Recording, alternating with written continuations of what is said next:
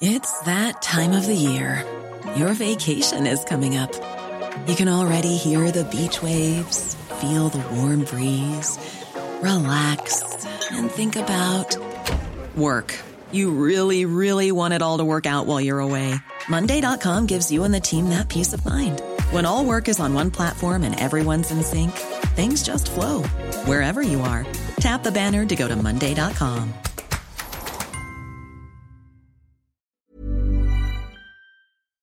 Je suis venu vous parler d'Europe. Und es ist ein guter Tag für Europa. Europas rolle i verden bliver stadig vigtigere. We have our freedom in our hands. Du lytter til Altingets Europa-podcast, sponsoreret af 3F.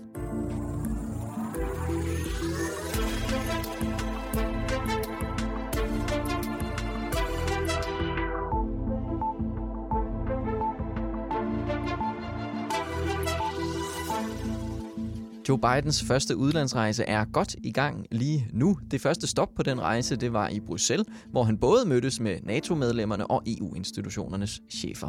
Et af de centrale emner på de møder, det har været Kina, som USA har stor interesse i at få lagt stort pres på, og lige så stor interesse i at få Europa med til at lægge det pres. I den her udgave, der er det Thomas Lauritsen, der udlægger teksten, for han har fulgt i hælene på Joe Biden og forsøgt at følge op på det, som vi spurgte om i sidste udsendelse.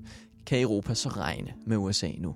Det taler vi mere om i Altingets EU-podcast i den her udsendelse. Jeg hedder Henrik Axel Bugter. Parlamentet er sponsoreret af 3F, fordi Danmark fortjener fair journalistik om EU.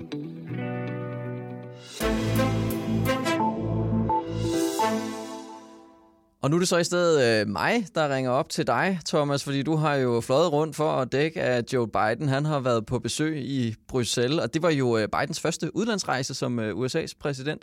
Der var han jo både til G7-topmøde og i Storbritannien, og mandag og tirsdag, der var han så i Bruxelles til topmøder med NATO og EU. Sidste gang, at der var besøg fra en amerikansk præsident, det var jo Donald Trump, og der var du der også. Hvordan kunne man ligesom mærke forskel på det? Ja, det var i sommeren for 3 år siden, næsten præcis 3 år siden, og det slog mig, da jeg var på vej over til pressemødet mandag aften her med Joe Biden ude i NATO, at jeg gik nøjagtigt det samme sted for 3 år siden på vej til Donald Trumps pressemøde i NATO. Og jeg kom til at tænke på, hvor meget verden kan ændre sig på så kort tid.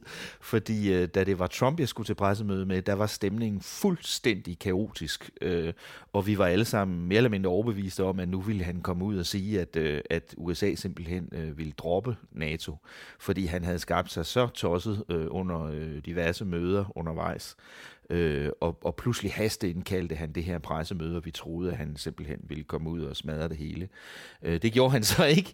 Meget typisk Trump, så kom han ud og sagde det stik modsatte, sådan og improviserede et rappelende pressemøde, hvor han lige pludselig sagde, at NATO var godt alligevel, og nu ville de andre betale flere penge, havde de lovet, og den slags. Men altså bare den der fuldstændig uforudsigelige situation, var så totalt anderledes, end det, jeg oplevede med Biden. Og det, så var der jo også masser at rydde op efter, har i hvert fald været det, der ligesom har været snakken nu her med Joe Biden. Hvad var ligesom det vigtigste for Joe Biden under besøget her i Europa? Altså, jeg tror, det vigtigste for Biden var netop at vise først og fremmest, at han ikke er Donald Trump, og at Donald Trump er væk nu, og at America is back, som han har fået sagt rigtig mange gange de seneste dage. USA er tilbage som en troværdig samarbejdspartner for Europa og andre allierede. Og det var også, hvad europæerne håbede at høre ham sige. Det var nok også det vigtigste for dem. Alene det, at man nu kan få en normalisering af forholdet over Atlanten igen, var meget, meget vigtigt. Men en anden ting, jeg tror, der var meget vigtigt for Joe Biden, eller det er jeg sikker på, det var, både i NATO og EU, det var at få europæerne med på, at nu må Vesten altså stå stærkere over for Kina, som bliver mere og mere dominerende i verden. Men er det sådan, altså den her kamp for ligesom at få Europa med over for Kina, er det noget, som Biden han formår at få støtte til? Altså, både ja og nej. På overfladen fik han den støtte, han gerne ville have. NATO-erklæringen var især meget bemærkelsesværdig, fordi NATO aldrig rigtig har forholdt sig på den måde til Kina før, som direkte som en sikkerhedspolitisk trussel. Men den erklæring, der kom i den her uge fra NATO, står der sådan set ret klart, ikke at Kina er en trussel, men man kalder det Kina for en systemisk udfordring, og udtrykker bekymring over deres tvangspolitik og deres forøgede atomvåbenarsenal og sådan noget. Det har vi aldrig rigtig set før. Så ja, de europæiske lande har accepteret en skarpere linje i erklæringen fra NATO, men samtidig så hørte man altså europæiske ledere være meget, meget mere forsigtige i det, de sagde om Kina efter NATO-topmødet. For eksempel den franske præsident Emmanuel Macron,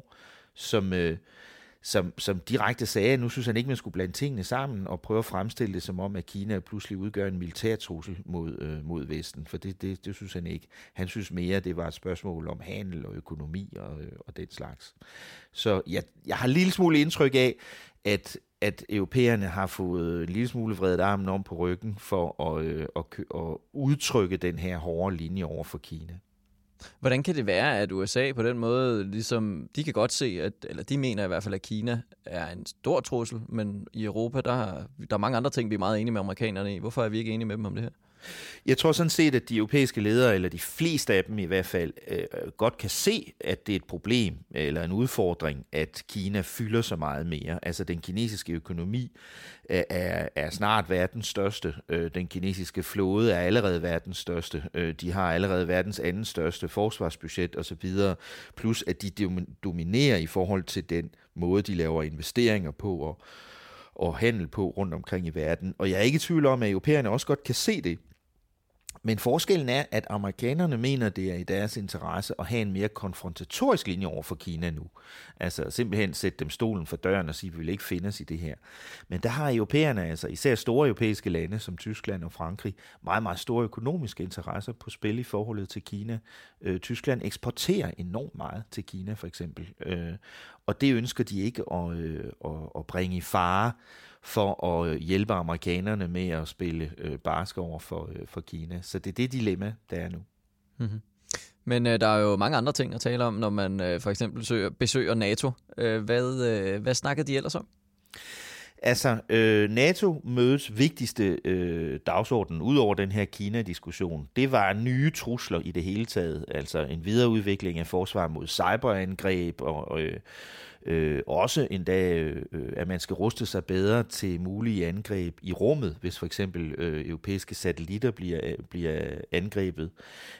Men også sådan en nytænkning, begyndelsen på en nytænkning af NATO, som, det sagde statsministeren også, Mette Frederiksen, som en mere politisk og bredere organisation, der også skal kunne forsvare medlemslandene mod, hvad man før har betragtet som mere som civile trusler, altså infrastruktur. Hvad nu, hvis vores energiforsyning bliver angrebet, eller andre dele, vores transport, eller vores kommunikation.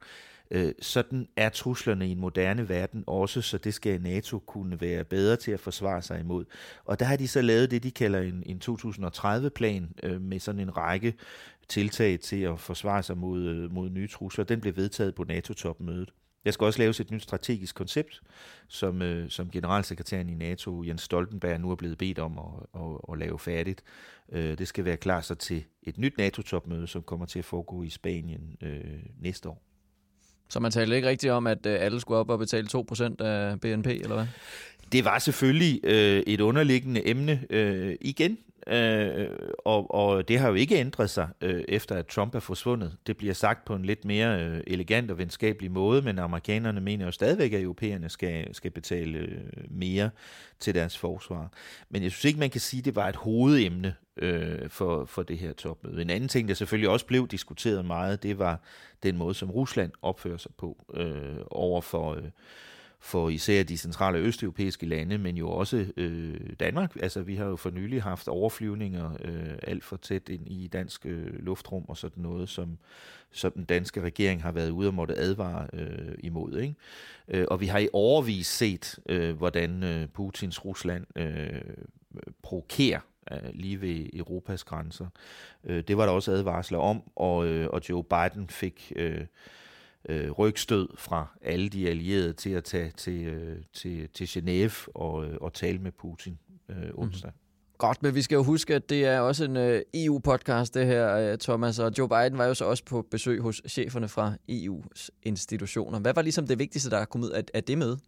Jamen altså til at begynde med var EU-institutionernes chefer, Ursula von der Leyen fra kommissionen og Charles Michel fra rådet, kan man sige, tydeligvis lykkelige over, at den amerikanske præsident ved, at de er der.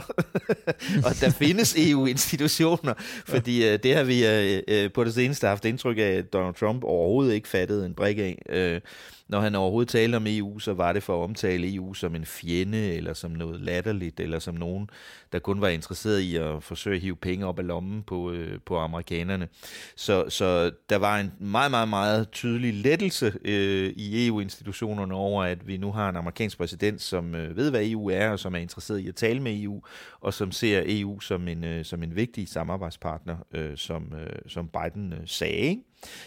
Så det de talte om konkret var, de talte også om Kina ud fra et økonomisk og handelsmæssigt synspunkt, og så talte de om nye måder at arbejde sammen på. Altså for nogle år siden under Obama var der jo optræk til sådan en stor forkromet frihandelsaftale, TTIP som den blev kaldt, men de forhandlinger var faktisk gået lidt i stå allerede inden Trump kom til. Fordi det viste sig meget svært at blive enige om de ting sådan på et overordnet niveau. Og da Trump så kom, så var det helt slut. Og de bliver ikke genoplivet. I stedet vil man prøve at lave sådan nogle delaftaler. Nu har man oprettet man vil oprette det, man kalder sådan et handels- og teknologiråd, hvor man skal diskutere handelsproblemer og teknologisk udvikling. Og man vil gøre noget lignende på klima og energi. Og på teknologisiden bliver en vigtig person på europæisk side jo vores egen Margrethe Vestager, som skal være involveret i de her nye diskussioner med amerikanerne. Så der er nye tiltag der, og der var stor glæde over, at man nu kan snakke med amerikanerne normalt igen. Men altså, det løser ikke alle problemer i forholdet mellem Europa og USA på en gang. Der var særlig jeg lagde mærke til, at Joe Biden på et tidspunkt lige blev påmindet om, at det kan godt være, at han talte om, at Donald Trump ikke var her længere, men så var der en journalist, der påpegede, at der stadig var straftold på stål eksempelvis og videre. Hvordan forholdt han sig ligesom til den del? Ja, det er nemlig rigtigt, og der skal man også igen huske, at det er rigtigt, at Donald Trump opførte sig fuldstændig vildt og ødelæggende i forholdet til Europa.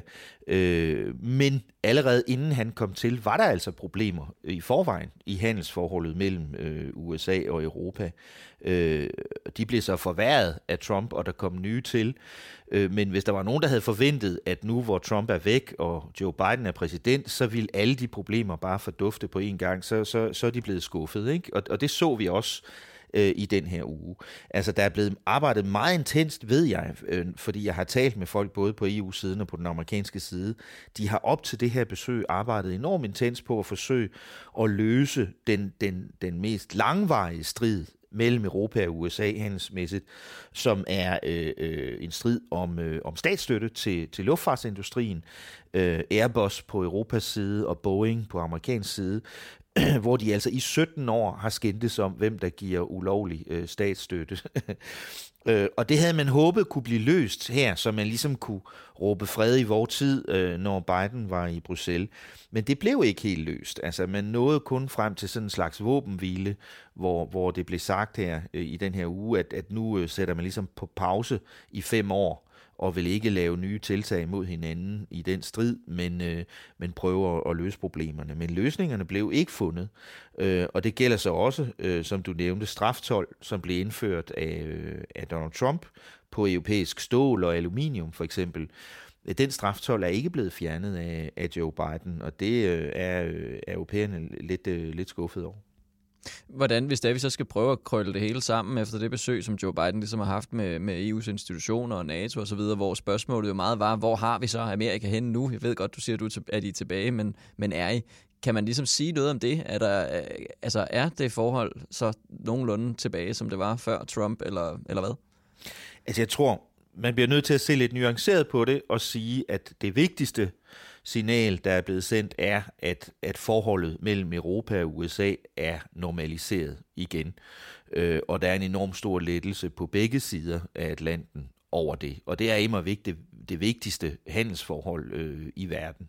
Så det er meget vigtigt. Men når det så er sagt, så er der altså også, må man desværre konstatere, en utryghed i forholdet, især fra europæernes side, som er blevet skabt af nogle af de ting, der er blevet ødelagt, og nogle af de sår, forholdet har fået under Trumps regeringstid, som det bliver svært at fjerne. Ikke mindst fordi at europæerne jo tænker, og med god ret, hvad med næste gang, der er præsidentvalg? Altså, kommer Trump så tilbage, eller en, der ligner ham, og hvad så? Kan vi så overhovedet stole på de aftaler, vi går og laver med Joe Biden nu, hvis der kommer en anden amerikansk leder til og ødelægger dem igen bagefter? Så glæde over en amerikansk præsident, der forstår Europa og vil Europa, men bekymring for, at det kan gå galt igen. Mm-hmm. Godt nok, Thomas. Du har også skrevet en masse artikler om alt det her analyser, som man også kan finde inde på Altinget. Jep, det har jeg nemlig. Så det prøver vi at lave nogle links til i beskrivelsen til den her episode, så man kan gå mere på opdagelse der. Men Thomas, jeg vil sige tak til dig for den her opdatering fra Joe Bidens første besøg i Europa, som var noget anderledes end når Trump var på besøg. Det må man sige. Tak til Thomas, og tak til dig for at lytte med til den her særudgave af Altingets EU-podcast. I næste uge, så er Thomas og Rikke igen tilbage ved mikrofonerne til at guide dig igennem sæsonens sidste udsendelse, inden vi går på sommerferie. Jeg linker også til nogle af de artikler og analyser, som Thomas har skrevet på baggrund af det møde, som Joe Biden har haft med EU-institutionerne og NATO i den her uge. Det kan du finde i beskrivelsen til den her episode. Lyt med igen i næste uge. Mit navn er Henrik Axel Bugter.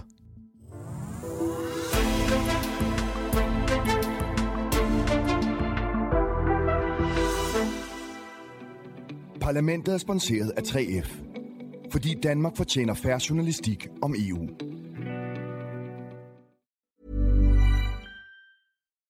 When you need mealtime inspiration, it's worth shopping Kroger, where you'll find over 30,000 mouth-watering choices that excite your inner foodie. And no matter what tasty choice you make, you'll enjoy our everyday low prices, plus extra ways to save, like digital coupons worth over $600 each week. You can also save up to $1 off per gallon at the pump with fuel points. More savings and more inspiring flavors make shopping Kroger worth it every time. Kroger, fresh for everyone. Fuel restrictions apply.